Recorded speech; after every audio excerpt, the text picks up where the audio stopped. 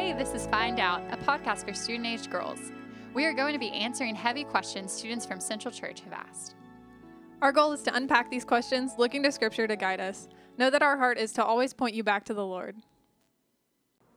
Hello, everyone. It's Abby. And Kathleen. And we're here with another episode for you today. Today's episode answers the question, is it okay to have non-Christian friends? So that's what we'll look at. But before we get into it, you guys know me and Kathleen, and you know that we do a little soft opening that we think is hilarious. Hopefully you guys enjoyed as much as we do. Today I have a question for you, Kathleen. Are you ready for it? I guess so. Okay.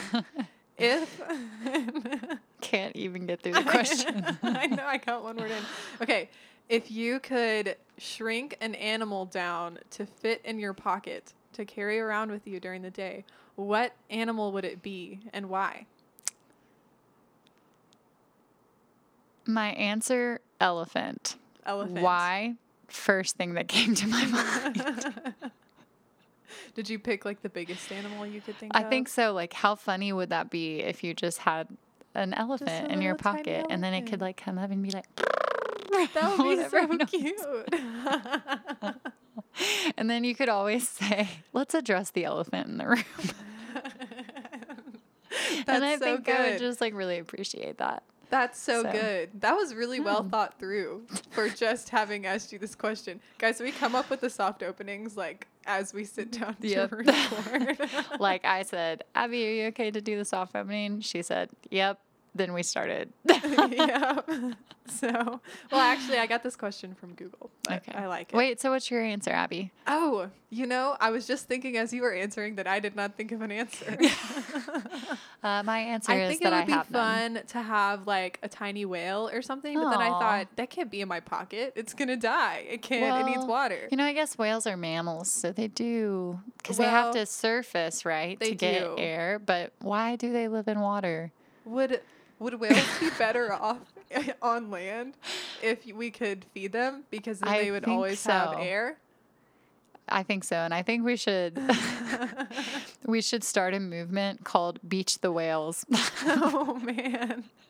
Bring Yeah. them on land to live better That's lives. what we'll be promoting. No, if any of you out there listening are scientists, please tell us, would whales do better on land if they could be taken care of? Because I know that like the no legs and no arms thing would be a problem. Yeah. But like, could they breathe better if they But lived like, on land? maybe like pigs, you just set them in mud so they can still squirm and get their food.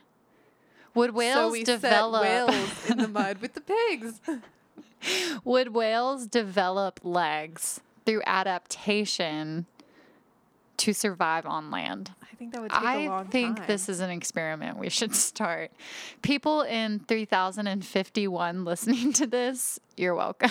Yeah, when you guys find this podcast and realize that Kathleen and I are geniuses,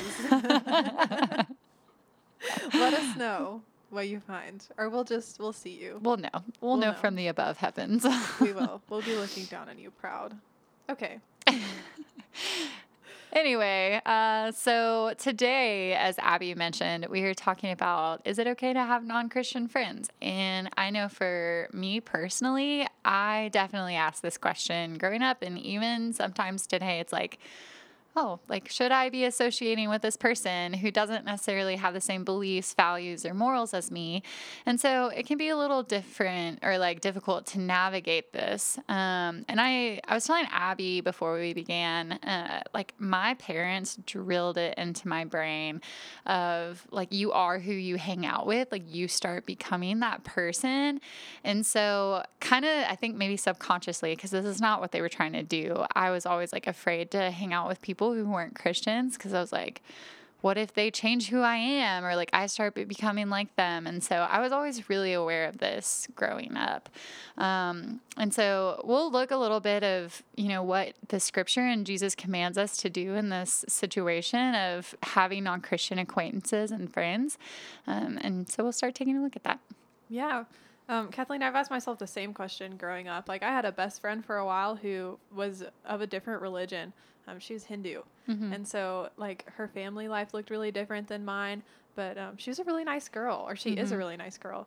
And I think like having that relationship with her just taught me to realize, like, I don't know, just it gave me this perspective of like, wow, there are really good people out there who just don't know the Lord. Like there are so many people following different religions or that have different beliefs or that haven't heard of the Lord that are what we would consider good people, that we can know and love as friends, that just need to hear Jesus. So that's kind of my experience with this question. But we are going to see in the Word that we're called to evangelize as Christians. And so like Kathleen was talking about, you know, it's hard to find that balance between like hanging out with your Christian friends, but then also balancing this command to evangelize. I was reading this book earlier this week. Kathleen's smiling. I was reading this book earlier this week, and it's called Life Together by Bonhoeffer. Dietrich Bonhoeffer. I will tell you guys, I'm literally on page like 3. I think like page 2 or 3 of this book. But it starts off by talking about how blessed we are to live in community as Christians, especially with our church in the United States. Or just if you're a part of a church where you can have good community. But it also talks about like if Jesus hadn't left the devout people to reach the sinners, like who would have been saved? I think it's a quote. It's quoted from like Luther or something. I don't know. I'm not going to do it justice. But the gist of it is like if Jesus hadn't left to go talk to the unrighteous people and the sinners, then I mean the gospel wouldn't have gotten anywhere. So I think we have to balance that call to evangelize. And so Matthew 11:19, it tells us that Jesus is a friend of tax collectors and sinners. So let's read that verse. Verse 19 says, "The Son of Man," meaning Jesus, "came eating and drinking, and they say, 'Look at him, a glutton and a drunkard, a friend of tax collectors and sinners. Yet wisdom is justified by her deeds.'" This verse is telling us that like Jesus came, he ate with tax collectors and sinners. Other people are looking at him and they're saying like, look at this man, look at who he's hanging out with. Like he is these things because he is hanging out with these people, or he must do these things because he hangs out with these people. But the very last sentence of this says, "Yet wisdom is justified by her deeds." And I think that just goes to show that like Jesus in his wisdom, in his actions, he was showing love to these people and he was being a light to them. Like he wasn't participating in what they were doing. He was just seeking to love them where they were. And so that's something that we'll talk about later on, but that's just what I wanted to bring forward to you guys is like this command to evangelize, to go out and be among the world, to be in the world. You guys hear like the phrase "be in the world, but not of it." That's kind of the thing that we're talking about here. Like we have to bring the gospel to a lost world. Yeah, I really like how you highlighted, like, how would, Bonhoeffer was talking about this idea of how would Jesus lead these people to repentance if he wasn't among the non-devout? Like, the righteous didn't need righteousness. It was the unrighteous who needed righteousness. And so he went to evangelize to them. And we also wanted to highlight this commandment to flee from bad influences. So it's still kind of going along the lines of, it's okay to, as Abby just said, be in the world, but not of it, but to just be aware of, if you are in the world, are your friends influencing you in negative ways? Are you starting to compromise yourself as a Christian and what we are commanded as Christians to do among those people? Because if we are, then we become ineffective. And I think it might be a few Sundays ago, it was this past Sunday, we talked about being the salt and light of earth, and that commandment we have from Christ, and that's to look different than darkness, to look different from unsaltiness, so that we can be different amongst sinners and unbelievers. We'll highlight 2 verses here for you. First off, 1 Corinthians 15:33, which says, "Bad company ruins good morals." This sentence is situated in a passage of Scripture where we are talking about Jesus being, he died and was resurrected. And that resurrection is good for us as believers because we also are dead in our sin, but called to a new life with Christ. And so this is kind of a warning here from Paul to not be compromised as sinners, because we are to die to our flesh every single day, and to be aware of the company we're around, because we have these quote unquote good morals through Jesus, right? We have these commandments, but we should be aware of our company to not let them ruin our morals and the sphere of influence and the aroma we have for unbelievers. Because if we look like the world, how will people know that we're different, right? Secondly, Proverbs 13:20 says, whoever walks with the wise becomes wise, but the companion of fools will suffer harm. This verse might sound a little tricky, but I mean, it's true. Like if we are wise, and as Abby was stating in Matthew 11:19, wisdom is what you do, not who you are around. And so if we are wise, we're going to become wise. But if we allow ourselves to be compromised and companions of fools, we'll be led to suffer harm. And who knows what that necessarily looks like, but that's, whether someone isn't led to repentance because we aren't being good examples or good Christ followers, or just us being condemned in our sin to conforming to the world, not the image of Christ. So, yeah. Yeah, and I think, as we look at these two commands, so our command to evangelize and our command to flee from bad influences, we have to think about, how do we balance these two commands that seem so contradictory? Like, how am I supposed to evangelize in this lost world if I'm not supposed to be among people who are going to influence me poorly? And I read this article by John Piper. You guys, his website is so super helpful. We are all over reading all kinds of articles to prepare for even just these podcasts, but also just questions I have personally. So it's a great resource. But this, he poses these two questions for how to set boundaries with our non-Christian friends. So the article, if you guys are interested, it's called Boundaries for Non-Christian Friendships. And you can just find it on his website, Desiring God. But it gives us two helpful ways to tell if your non-Christian friendship is glorifying to the Lord. So the first question that you can ask yourself is, who is transforming whom? Meaning, who is being influenced? So are you building up the other person? Are you showing them attributes of the Lord? Are you being that salt and light to them? Or is the other person bringing you down? Are you kind of clinging to what they're doing? Are you kind of straying into whatever they're doing instead of leading them into the light? Are you being led into the dark? And then the second question is, are you loving or conforming? Meaning that when you hang out with these people, are you enjoying a break from Christianity kind of?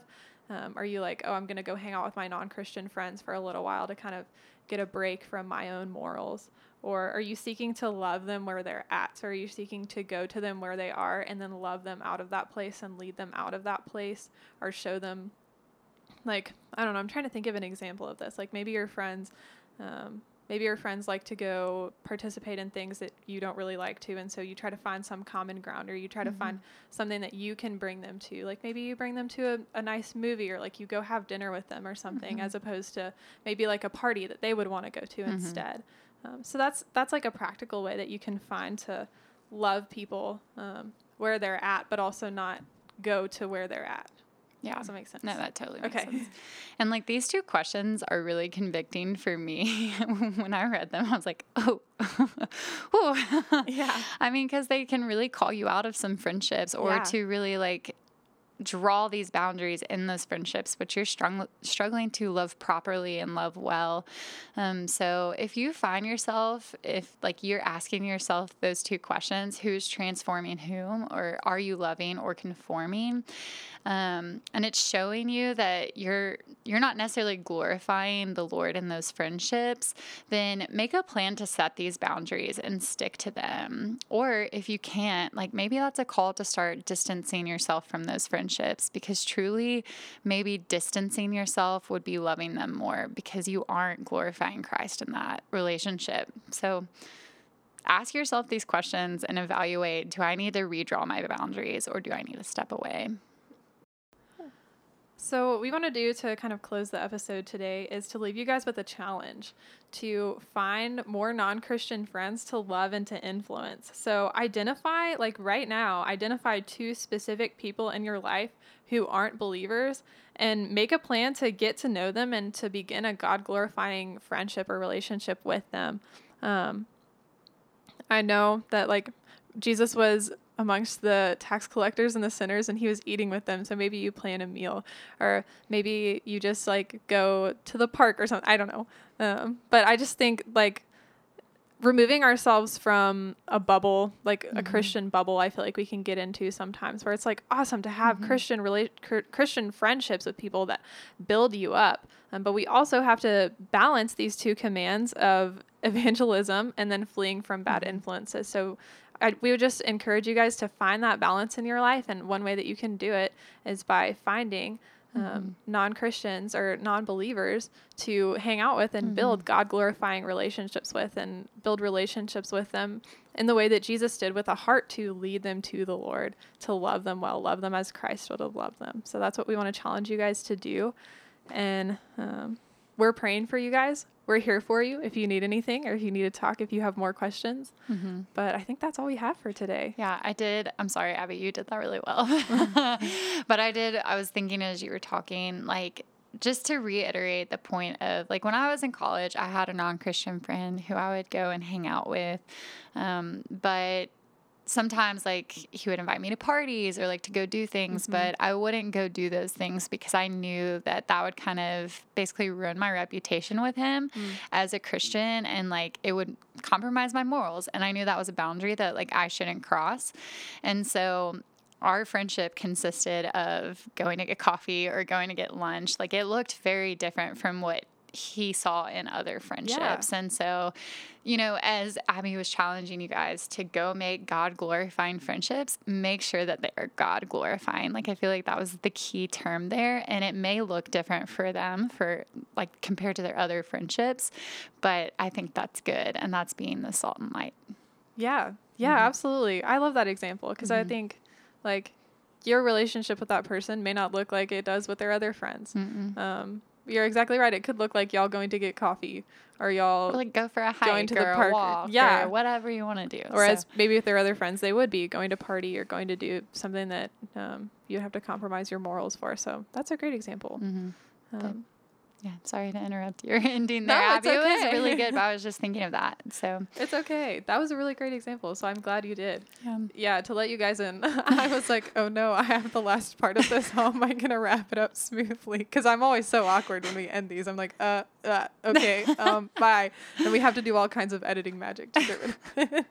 But she did really well. And so I didn't want her to feel like I was like, oh, Abby, you didn't do that well. Because that's not what happened. But we love you guys. And if y'all need advice, like, in this topic, and you're just like, oh, I'm struggling to love this person well, or, like, I need some ideas of, like, what we could do, Abby and I are here for that. And we'd love to just pray for you and pursuing these people. So we love y'all. All We'll right. see you in 2 weeks. Bye. Bye.